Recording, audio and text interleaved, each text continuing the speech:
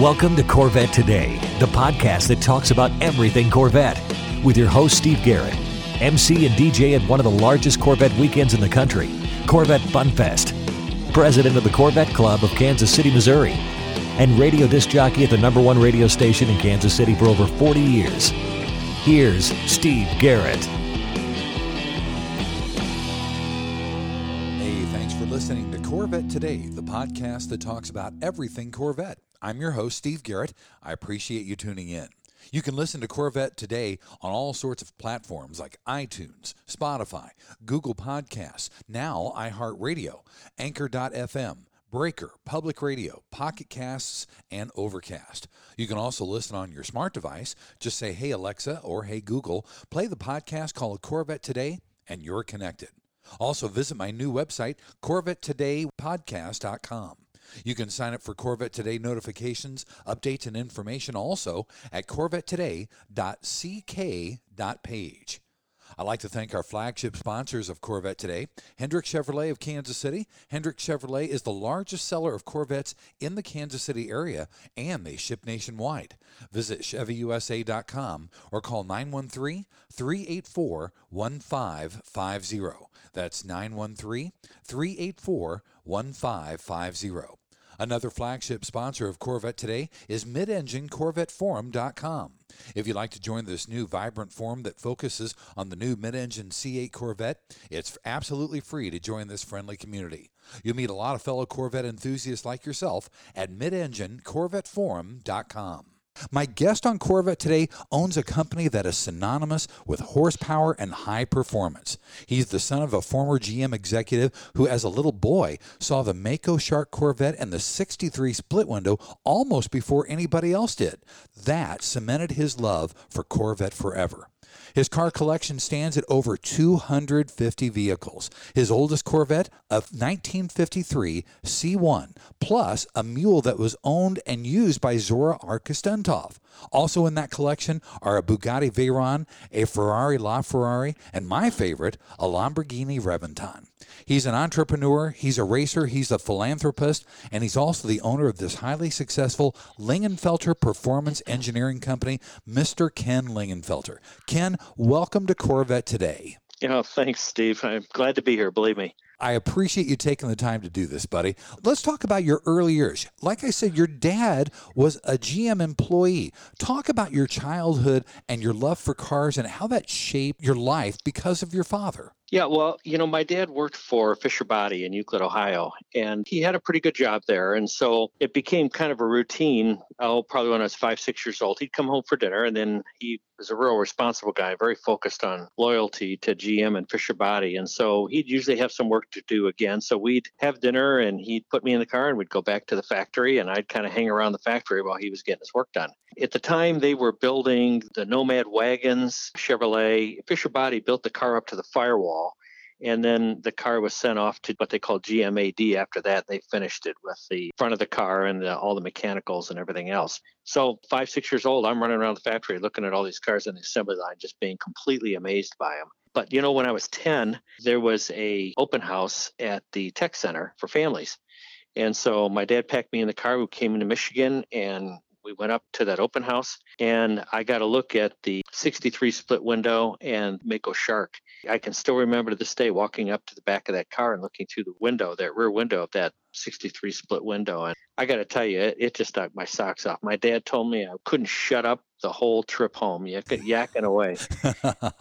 But so I was already a car guy because of him and because of the factory. But then after that, I was a Corvette guy for life after seeing that split window car. I don't blame you. The 63 split window, as I've always said on the podcast, was what got me into Corvette as well. You just got into it at an earlier age, and you had a great intro into it because of your dad being a GM employee and an executive. Yeah. Ironically, though, Ken, you started off in real estate. Talk about that and then your transition into high-performance automobiles. My love for cars just continued to grow all through my early teens and everything else. And I was very involved. We had auto shop classes back then. And so we were taking motors apart and putting them back together. And on our lunch hour, we'd kind of sneak out and maybe do a little drag racing or something with some of the things we were doing. I had a blast. And so as a result, I got very, very focused and very, very interested in performance cars and racing and everything else. Having said that, I needed to make a living. So at, I don't know, a very young age, probably 16 years old, I went to work for a title insurance company in downtown Detroit. My job there was pretty menial, called me a book boy. I kind of ran things back and forth for the executives there. Over time, really learned that business pretty well, and it provided the background for me to start my own company when I was in my early 20s. Talk about that, because that was a big, big deal, and you were able to sell that. And that was one of the first title companies ever that went public. Isn't that correct?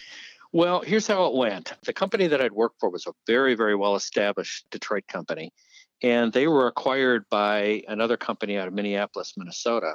They were a much bigger company, and so they wanted to put their own name on the company and do a lot of things differently. And I worked for a guy there who decided that it was time for him to break away on his own and encouraged me to do the same. And so at 22 years old, I started First Metropolitan Title up in small town Howell, Michigan. It was myself and two people. We went about the process of growing a company. And as it turned out, it was really not a very good time to start a business, because it was the beginning of the recession back that kind of hit everybody in 79, 80, 81. Actually, it turned out to be pretty good, because I had to have a pretty sharp pencil. And as a result, when I had competitors going out of business, I was acquiring their businesses or acquiring their customers as I grew my company. So that part went pretty well. Started with very few people. Continued to build the company in the Midwest, acquired other businesses. And in 2003, I had 3,000 employees. We were in 16 states. Wow. And it was the largest title insurance agency in the country. And as a result, the company was in a really good spot to be acquired by another very large public company. They acquired us, and I got on their board of directors, and it was just an amazing career, Steve. I faced every possible business thing I think you could ever encounter over those years, but had a blast building the business, raised my family during that period of time. But I have to tell you, I continued with the car thing, the racing, the engine building, all the fun stuff, all the great things that car guys do. And so whenever there was a free moment, that's where my focus was, and that was my passion. Sure. Well, it's amazing to hear that as a young 22-year-old, you got your own business started, and that probably gave you the opportunity to buy your first Corvette. Isn't that right? You know, I did. I acquired my first Corvette in 1977, and I got to tell you, I was still kind of rubbing nickels together with the business. And it was the only car I could afford and own. It was a 1977, as I said, and as you may remember, those weren't the highest powered Corvettes, and They probably weren't the best in the snow. But I drove that car right through the winter and continued to stay focused on building my business. Just kind of complemented my love of Corvette, I guess. That's great. Now, do you still own that Corvette today? You know, I don't. I gave it up, and pretty sorry I did, to be honest with you. We had a foreign buyer that came in, a gentleman from Germany, who was buying for another guy, and he saw that car in the collection, and it was really nothing special. It was white, brown interior, 4-speed car, had 70-some thousand miles on it, and probably was worth about $8,000 or $9,000 at the time. And you know, after he toured around and was looking, he came and he was really focused on wanting to buy that car. And he said, you know, I've talked to the owner of the company. He wants to buy your Corvette. And I said, oh, that's not for sale. That was my first Corvette. Right. Well, he said, he's really, really interested in it. He'll pay you $20,000 for it. Oh, my gosh. And I said,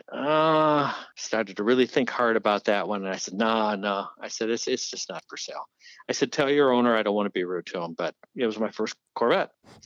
So he spent a little bit more time in the collection and ended up coming back to me a little later and saying that his owner really, really wanted that car. And he told me that the owner mentioned to him, I shouldn't think him of being rude, but he would give me $30,000 for that car. Wow.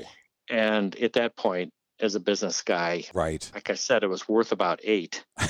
And so I sold it to him. I don't blame you. Yeah. I mean, what are you going to do in a situation like that? So you can always get another one, and you can get a bigger one. You can get a better one with more power and everything. Yeah. Well, in those days too, you know, I was still building things and everything else. That was a lot of money. Sure. So anyway, I let it go. Was that the Corvette that got away, or is there one that maybe you've owned and you sold, but you wish you had back, or one that you want that you really love and you don't have in that collection yet?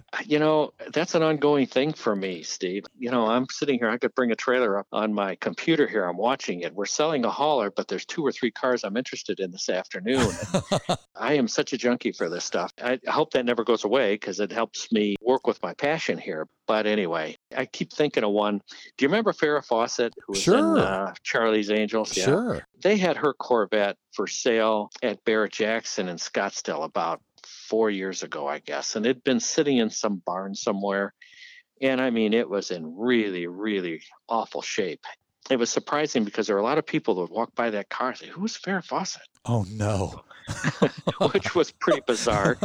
They even had the red poster with the bathing suit. But anyway, it sold for $50,000 and it needed all of that to go back in it to get it back into shape. At that time, I was just getting tired of project cars. And in hindsight, I probably should have bought it because it was really unique. George Barris did it for. Right. It was green and it had some wild stripes on it and shag carpet in the inside. And what a great talking point that would have been in the collection. So that is quite a conversation piece for sure. Yeah. And we're going to talk about the Lingenfelter collection in segment number 3. Sure. All right, now, Ken, I'm going to put you on the spot because in preparation for the podcast today, I read a couple stories about your experience in high school at Dearborn High School. I'm not going to spoil it, but I want you to tell the story because it's a great story. Yeah, well, it is a great story, and it's something I think about a lot. My dad, as I said, was thorough GM, and I mean, we had Frigidaire things all around the house. He was such a loyal GM employee.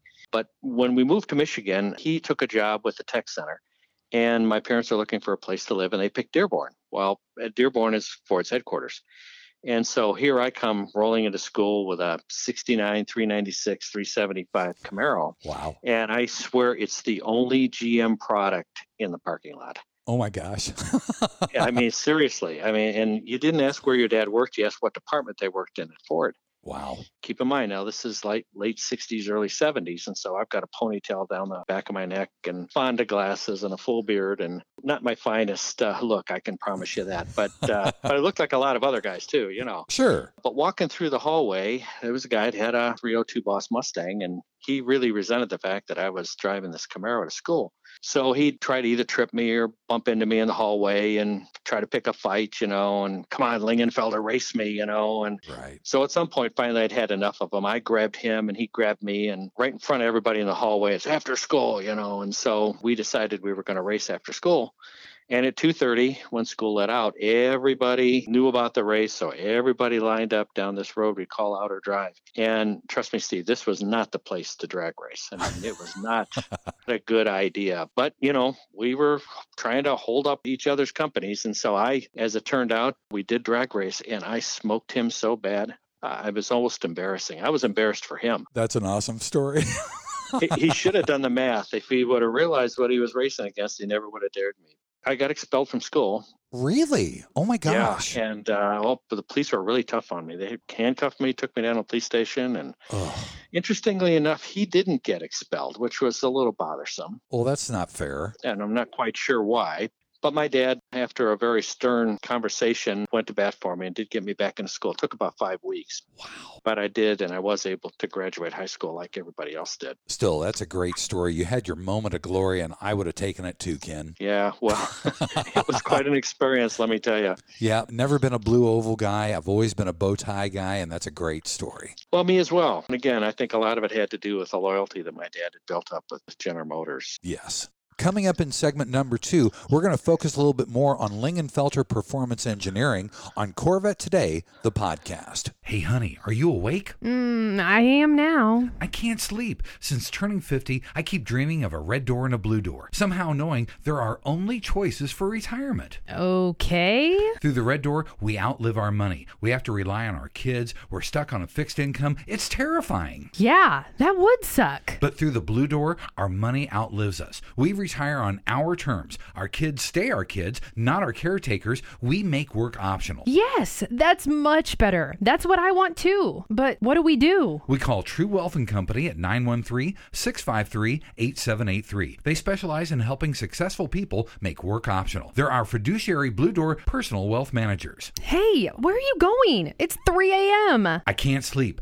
I'm going to check out True Wealth & Company online at retirewithtrue.com. That Blue Door is going to be our retirement. 913-653-8783. Visit us online at retirewithtrue.com. Investment advice offered through True Wealth and Company, LLC, a registered investment advisor in the state of Kansas.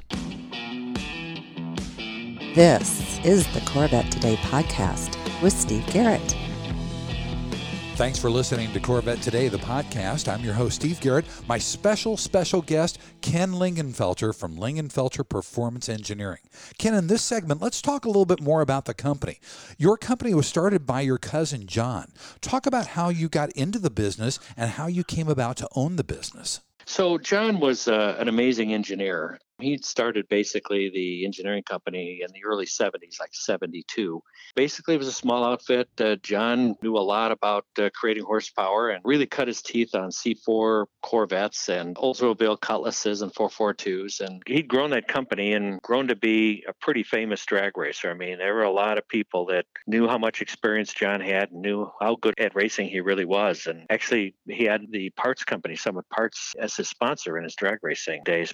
Unfortunately, John always said that he thought he might kill himself doing this one day. And as a result, that's exactly what happened. In 2002, he had a horrendous drag racing crash in Pomona, California, and ended up dying from his injuries Christmas Day 2003. Oh. So it was a very sad situation. I mean, actually, John did recover partially from his injuries, but my understanding is there was a mistake made by the anesthesiologist and he died before he hit the table as they tried to operate, kind of help him out with further things. So insult to injury. But interestingly enough, Steve, it was the same year that I sold all my real estate related businesses to the public company. Wow. I sold my businesses December 15th, 2003, and John passed away on Christmas Day, 2003.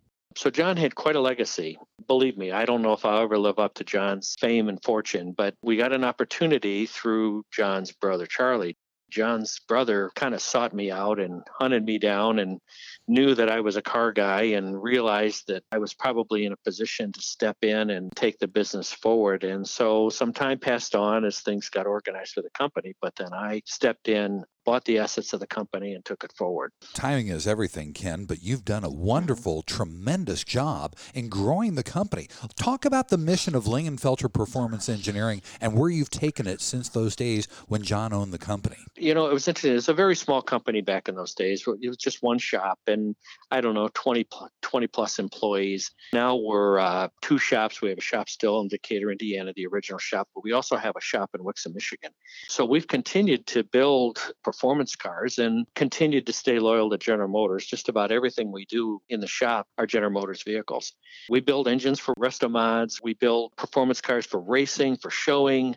Really kind of depends on what somebody wants to do. If they want to autocross, we go down one road. If they want to drag race, we go down another road. Or road race, then we've got other ideas for that. Or some guys just like to go to car shows and pop the hood and beat on their chest, with a Lingenfelter banner across the windshield. So Right. We participated in any and all of that, and we're having a blast doing it. Corvette has always been our main product, but we work on Cadillac CTS-V and Camaros and Blazers, and just about anything that's got something GM under the hood. We can make it go faster or make the car handle better. That's what I was going to ask you. Besides Corvette, what do you guys work on? And it's all GM, isn't it correct? It is all GM. We have done some work on some Chrysler products, and I have a hard time putting the Lingenfelter name on that. We own a number of other brands, companies that I acquired along the way to kind of complement the Lingenfelter business. Our friends and fans really think a lot of our brand, and for me to put a Lingenfelter banner on a Mustang, I think our friends and fans might want to come and tar and feather me or something. So there's still a lot of push between, you're either a Mopar guy or a Ford guy or a Chevy guy. And Right. And we chose really pretty much to stay with GM products. So. And besides the high performance options, you do have crate engines. You got parts and exhaust. Mm-hmm. You offer full packages. Give us a little bit of an overview of that, because that's really, really important and very particular. Well, being part of the aftermarket, we all kind of depend on each other. And so we have the supercharger companies we work with. They look to us to help them develop their products. So they'll develop something and get our opinion on it, and we'll put it on a car, and then we'll test it for them, and then we'll give them feedback. And that not only goes with superchargers, with twin turbos, with exhaust systems, with heads and pistons and everything else. The aftermarket community works together quite a bit in order to just get the latest and greatest out to customers. So we're really a 50% parts company. We engineer our own parts. We go to SEMA every year and show off our latest and greatest, whether it be new injectors or something new with a supercharger or some new combination between heads and the block and the pistons and everything else. And, these days, 1,000 horsepower is kind of what our customers are looking for. Right. So C7 Corvette was an amazing product and gave us lots of opportunity through that direct injection engine to make a lot of horsepower. So we're pretty happy with what we've been able to do that way, and we continue to do it. And I was going to ask you about that because with the full package options that you have for Corvette, you've really created a lot of horsepower. Talk about those full packages that you offer for C7 and tell us what you're working on for the C8 as well. Well, I can do that. The LT1, we were actually a little concerned when General Motors went injection engines rather than the typical LS engines. And as a result, we knew they were putting the injected engines in the pickup trucks initially. So we got ourselves a couple of Silverados. We knew that was going to be the motor that was going to end up in the Corvette. I mean, we just tore into them and got most, if not all, our engineering done before the C7 Corvette came out. Outside a little bit of some teasing we got from people wondering why we were at the drag strip with pickup trucks. Bottom line is that's really what it took for us to get the fuel injection side handled. And so as a result, that LT1 engine that went in that C7 Corvette, we were making over 600 horsepower with that thing pretty quickly. Wow. The LT4, we had several levels of package. We could do 600, 650, 750, and ultimately then 1,000 horsepower out of that LT4 motor. And of course, the ZR1 came along, 755 horsepower. We didn't spend a lot of time working that engine over. That car is so good, it's almost hard to imagine trying to get anything more out of it. Agreed. I have a 2019 ZR1 as a personal driver of mine. My colors have always been white with red. It's got the big wing on it and everything else. And I have to tell you, Steve, I'm enchanted with that car. I can take it anywhere. Unlike the Lamborghini or a Ferrari or something might be here in the collection, I'm truly, truly in love with that car and enjoy every minute I am behind the wheel. Ken, I've seen that at Corvette Fun Fest, being the MC and the DJ at Corvette Fun Fest. I've seen that car there, sat in the car, and absolutely love the color, the spec, the whole 9 yards. And I agree with you. It's almost like a perfect Corvette. Well, it's got a manual transmission too, and I've always been a manual kind of guy. So That car just checks off all the boxes for me. But now we have C8. Yes. So as a result, we went to work on that right away as well. And everything's electronic. Braking, the steering, everything is electronic in that car. Yes. The engine management system is quite a handful, and I'd be lying to you if I said we've got it all figured out now. We're into it. We've got 4 C8s. One is a personal driver for me. It's again white with red. Just ended up finishing a trip down to the Corvette Museum where we took a museum delivery on one for my wife, a yellow one. Very nice. Oh my gosh, they did such a nice job with that museum delivery. It's an amazing car. The weight distribution is incredible. I have some experience with the Ferraris and the Porsches and other things that we have driven, and bang for the buck is huge. Corvette's always been an amazing bang for the buck, but this car, it's just the best. I think you got to have the better suspension, and I like the 2LT, probably better even than the 3LT because of the seats and such. So we're having fun and more things to come. That sounds great. Now, we talked about Corvette Fun Fest and we talked about SEMA.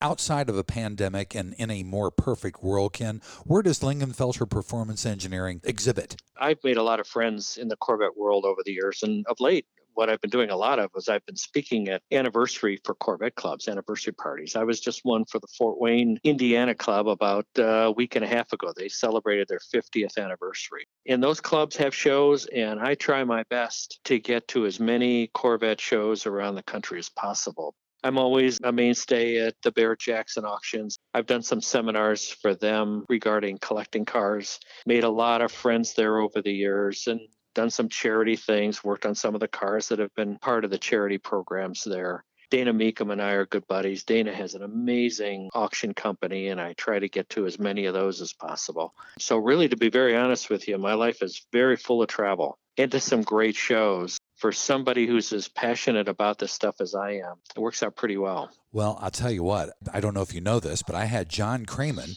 Dana Meekum's TV host for all the auctions on Corvette Today, and his stories are just amazing. Oh, I know. He talked about all the cars and all the Corvettes that have been auctioned off, what he owns and things like that. And also, Ken, I am the president of the Corvette Club of Kansas City, Missouri. How about that? As a matter of fact, on July 24th, we celebrated our 60th anniversary. Wow, how about that? Very cool. Congrats. Thank you. So maybe when we get back to normal, I can have you come to Kansas City and you can speak at our meetings. I'd love to. I've got some video I can show you, some of our racing. We race with the Optima Ultimate Streetcar Challenge. We've got a guy we work with that does drifting. If you would have told me 5 years ago we'd be supplying motors to the drifting group, I would have said you're crazy. But it's a very growing part of racing. There's so much there to talk about. And I've got some video and lots of great car guy noise and everything else. I think your guys would really like it. We'd love to have you, Ken. As soon as we get back to normal, we literally have not had a group meeting. We've had Zoom meetings here for the last 3 months. So once we get back to having regular meetings, I want to have you come to Kansas City and speak to everybody. We have over 250 members, so it'll be a packed house. Yeah, let's make sure we get that done. Absolutely. I've got some friends there also. I think there are a number of people in your club I know, so that would be great. Terrific. Well, in segment number 3, we're going to talk, and this is my favorite segment. I can't wait to get to it. We're going to talk about the Lingenfelter collection. The Lingenfelter collection has over 250 cars, and we'll talk about that in segment number 3 of Corvette Today, the podcast. Fact. According to the March of Dimes, 40,000 babies are born each year in the United States with heart defects. At Athletic Testing Solutions, we take that, well, to heart. ATS offers the ATS Heart Check, a series of non-invasive tests to identify possible hidden heart defects in your kid's heart. Frequently, the symptoms of sudden cardiac arrest are masked or misdiagnosed. The ATS Heart Check can help detect congenital heart problems or abnormalities that don't show up during regular checkups or a sports physical. The ATS Heart Check is a terrific option, and it gives you peace of mind that your child is heart safe. Sudden cardiac arrest claims on average 130 young lives every week. Don't let your kids be a statistic. The ATS Heart Check takes only 20 to 30 minutes, and it utilizes an EKG, an echocardiogram ultrasound of the heart. Visit atsheartcheck.com. Schedule your child today. Call toll-free 888-537-2597. That's 888-537-2597. You're listening to the Corvette Today podcast with Steve Garrett. Thanks again for listening to Corvette Today. I'm your host, Steve Garrett. My special guest today, Ken Lingenfelter. And this is the segment I've been wanting to talk about and get to as fast as possible because we're going to talk about the Lingenfelter collection.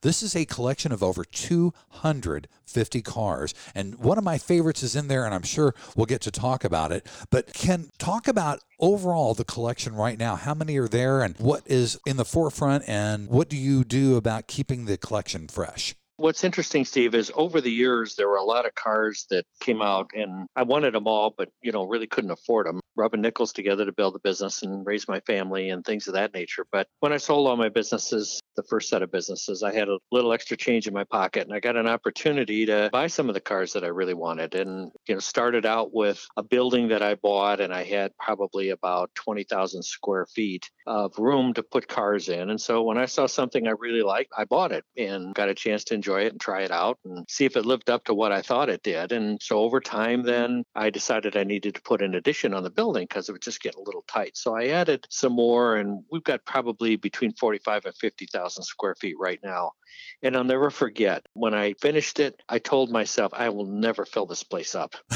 And let me tell you something, it's full and probably way too full right now. It's about 30% muscle cars, about 30% exotics, and the rest are Corvettes and some of my old race cars and John Lingenfelter's race cars and cars we set records with. We've got the Blue Angels Corvette. Oh. We actually raced the Blue Angels jet team on the quarter mile. Right. And we smoked them on the quarter mile, but they kind of caught up with us after that. But what was fun about that whole thing is we kind of developed a relationship with those guys. And I have to tell you, they are the nicest, most generous, wonderful people to be around.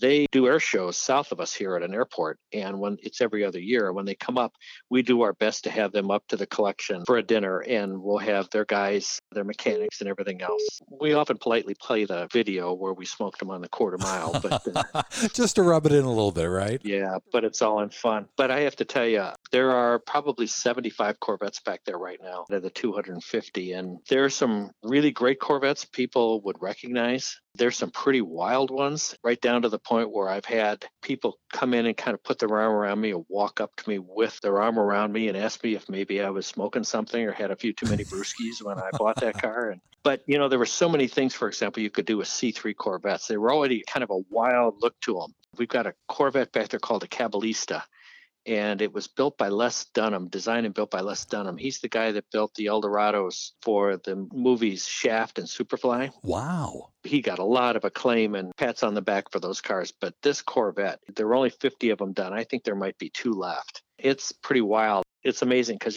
obviously I hang around with a lot of car guys. But I do have some non-car guy friends, and when they see that, they kind of ask me if maybe I need a little psychiatric help or something. There's a lot of great Corvettes back there, and that's a lot of what we have fun with. So let me tell you, though, that what happened is we got all these great cars, and, we'd have a car club over now and again, and my wife, Kristen, said to me, we should try to see if we can do something with this. So we got the cars arranged, as I said, 30%, 30%, 30%. We have a thriving specialty and apparel business, and we decided we would do charity fundraisers only. And so we set up the collection where it'd be easy to walk through and get a look at all the cars and enjoy them. We picked what we thought were charities that meant the most to us. There's American Cancer Society and Ronald McDonald House and the Pink Fund, a great breast cancer charity, and a whole bunch more. And we started just opening for just charity events. I have to tell you, the model has worked out amazingly well. We don't sell tickets. Typically, people make a donation at the door, and our deal for the American Cancer Society will typically have 4,000 to 5,000 people through the collection on that day. Wow. And our breast cancer event also, breast cancer's touched so many people. And that's another one, 4,000 or 5,000 people. And we always do it in October because that's Breast Cancer Awareness Month. The process and the thought and the execution of these things for charity fundraisers has worked out so well. That's really wonderful. All of them are great charities to donate to as well. Ken, talk about the Corvettes that are in the collection, especially some of the early ones like the Duntov Mule. Explain that one to us as well, because I love those 53, 54, and 55s. I always have said, even on the podcast, that 56 through 62 should have been its own separate generation. I agree with you. Mm-hmm. Talk about some of the early Corvettes and some of the highlighted Corvettes along with that Duntov Mule. The earliest one, obviously, the 53. We have 2 of those. One is an engineering car that was in General Motors' engineering department. It's got a lot of wild stuff done to it, but no paperwork. I mean, trying to determine what was done, or they were trading bodies from cars to different chassis and things of that nature back in those days. This one's got dual quads on it, which makes it really wild, and it's got a manual transmission in it. But one of the real unique ones is a supercharged 53 Corvette. And the supercharger adds a whole 10 horsepower to that Blue Flame 6-cylinder engine. So not a lot of power, but Kelsey Hayes wheels on it, wide whites. There were 2 of them built, and they were referred to as the twins, and we've got one of them. I have no idea whether the other one still exists or not. There's a 54 styling car there. Came out of the styling department, had some unique options to it, had center console, and it was a real wild soft silver color, and it's got a blade across the headlight rather than that gate that you see on the 53s and such. We have a Motorama car, which is like a fastback 53 Corvette that we just won a very nice award on at the Amelia Island Concours. That's an amazing car to see, but they called it a Corvair, which is kind of unique. Right. I've seen that car. If you go back into the Motorama books, you'll see it in there. Right. But you're right. The Duntov Mule car is a car that I bought at a Mecum auction. It was Zora's mule car, basically. Smokey Yanick built the motor. It's considered by a lot of people to be the first V8 Corvette. White, it's got a wild wing that goes from the back of the headrest all the way to the back of the car. We took it to Bloomington Gold, and it got an award there, became part of the Great Hall, and that means it's one of the 50 most significant Corvettes ever built. Right. But we've done video with that, TV with it. It's been to museums all over the country. It was just at the Odrean Museum last year for about 6 months, along with 12 cars from the GM Heritage Center. It's very cool. Actually, and it did about 160 miles an hour at Daytona and also at the proving grounds that GM had out in Arizona. Wow, that's amazing. That's very cool. Now, I know that it's 30% exotics, and this is kind of where I'd love to get more information on this, because you've got a Bugatti Veyron, you've got a Ferrari LaFerrari, and I've always been a Lamborghini guy. You know, that white Countach was the poster on my wall as a teenager, Ken. I had one too. I agree. I had that on a poster as well. Mm-hmm. But talk about the Lamborghini Reventon and the LaFerrari, the Bugatti, and some of the other exotics in the collection. Well, you know, the Bugatti was such, I mean, I bought all these cars new.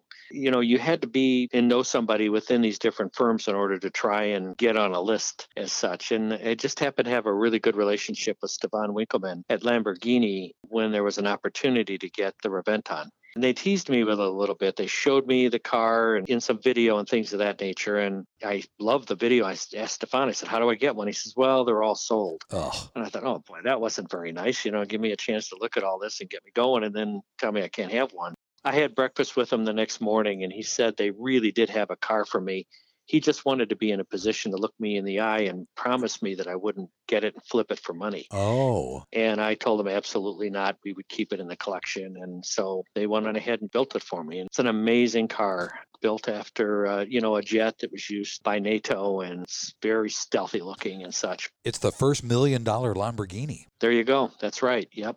Came over in a box. I mean, it was such an exciting experience all the way through. I wish I could have been there for the unboxing of that car. It was quite an exciting thing for me, believe me. And it was an expensive car, too, believe me. Oh, yeah. I was still rubbing nickels together in order to come up with the dough to pay for it. It was worth it, buddy. It was worth it. It is worth it, yeah. Talk about the LaFerrari and the Veyron as well. Well, the Veyron, again, I had a friend who had a friend, and so I got an opportunity to get the Veyron. And another amazing car, extremely expensive to service. The tires on the car alone are $23,000 a piece. An oil change, the first service was $19,000. Wow. But it's Bugatti blue with a dark blue around the sides, covered in beige interior. It's a beautiful car. The LaFerrari, again, you built over the years a very great relationship with Ferrari. They offered those to their better customers and people that they felt comfortable with their brand with. So when the LaFerrari became available, they offered me one of the 500 built. Obviously, I grabbed the chance. Are there other Ferraris in the collection, Ken? Well, there were, and there will be more. I had an F40, a 288 GTO, and an Enzo, and all three of those cars have moved on now.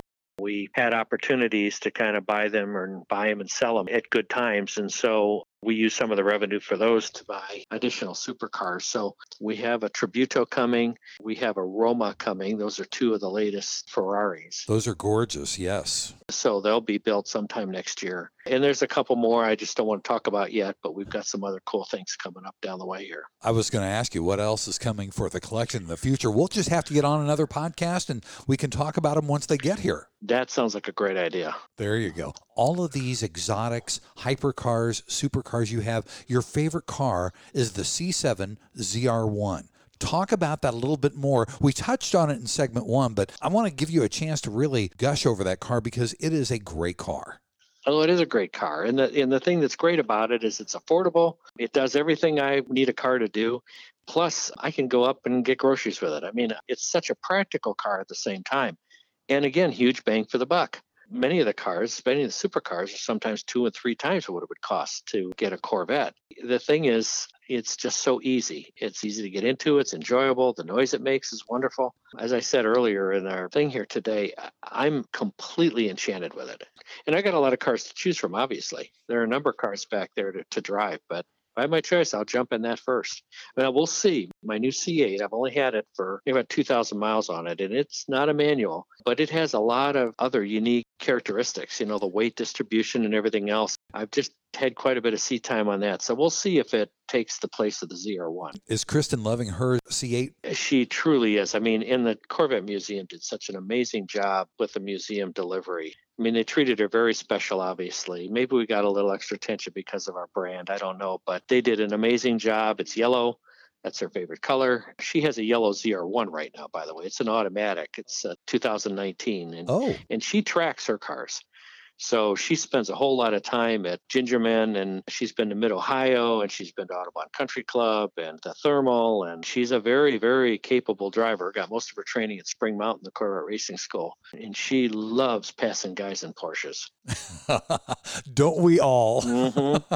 That's fantastic. Yep. Now, Ken, if somebody wants to come and see the Lingenfelter collection, obviously you do a lot of charity work. Mm-hmm. Is there an opportunity where clubs or groups can still come and see the collection? Well, I have to tell you, in a normal environment, yes. We do clubs. We'll have the Porsche Club or the BMW Club or Corvette clubs or Camaro clubs. I mean, that's a constant everyday thing. We did 60 events in the collection last year. Wow. And I'm sorry to say, because of the pandemic, we've done 0 this year, which is really hard on me. It's hard on our charities and such, but we've been pretty locked down here in Michigan for a long time. And to be very honest with you, we don't want to have anything to do with people not being safe. So we made a conscious decision, at least so far this year, to keep everything shut down. We'll see how things go. I haven't ruled out the breast cancer event in October yet. It's not looking better. It's looking like it's just not going away. So we may just have to get back to our normal selves next year. But the way to do it, I mean, we just have to have people keep in touch with our website. What is the website for the collection? Well, you just go to lingenfelter.com, and there is a separate button to go to the collection. And frankly, it's kind of fun to do because there's a 30-second tour of the car collection that's been put to music by one of our charity friends. And then right after that video, there is another video that kind of shows one of our charity fundraisers and what people get to do and things of that nature. So it's worth looking at. Very nice. Very nice. Well, if someone wants to get a hold of you or Lingenfelter Performance Engineering, let's give everybody contact information for all that. Well, I do a lot of Twitter. I'm on Twitter all the time, so it's just at Ken Lingenfelter. We've got the performance companies, lingenfelter.com, and there are ways to migrate to the foundation and also to the collection from that main Lingenfelter Performance Engineering site. So it's just lingenfelter.com. You can pretty much go anywhere. And I'm very available, and I talk to anybody, and anybody who wants to talk to me about cars, it's just Ken at lingenfelter.com. That's perfect. Twitter is my choice for social media. Okay, that's great. Ken, thank you so much for taking the time to be on Corvette Today. I can't tell you how much I appreciate it. It was so exciting to hear about the history of the company, you as a young boy, and then talking about the Lingenfelter collection. Well, thanks, Steve. You never have any trouble having me talk about my passion, and I am really passionate about cars and Corvette for sure. And we'll have to keep in touch because when some of those new cars come in, we'll have to have you back on the podcast and we can talk about those as they arrive. Yeah, that'd be great. And, it'd be fun to talk about how well we do with the development of the C8 Corvette because it's like starting all over again, believe me. Absolutely. Let's make a point to have another podcast put together real soon as we get development on the C8 and some of these exotics as they come into the shop. You got it. Let's get it done. Sounds good, buddy. Thank you. Thank you. Thanks once again to our flagship sponsors of Corvette Today, Hendrick Chevrolet of Kansas City at ChevyUSA.com and MidEngineCorvetteForum.com. You've been listening to Corvette Today with Steve Garrett. If you'd like to contact Steve with any thoughts on the podcast or ideas for guests on Corvette Today, you can email him at stevegarrettdj@gmail.com. That's stevegarrettdj@gmail.com. Garrett has 2 R's and 2 T's. Or connect with Steve on social media on Facebook, Twitter, or Instagram using @SteveGarrettDJ. Thanks again for listening to Corvette Today.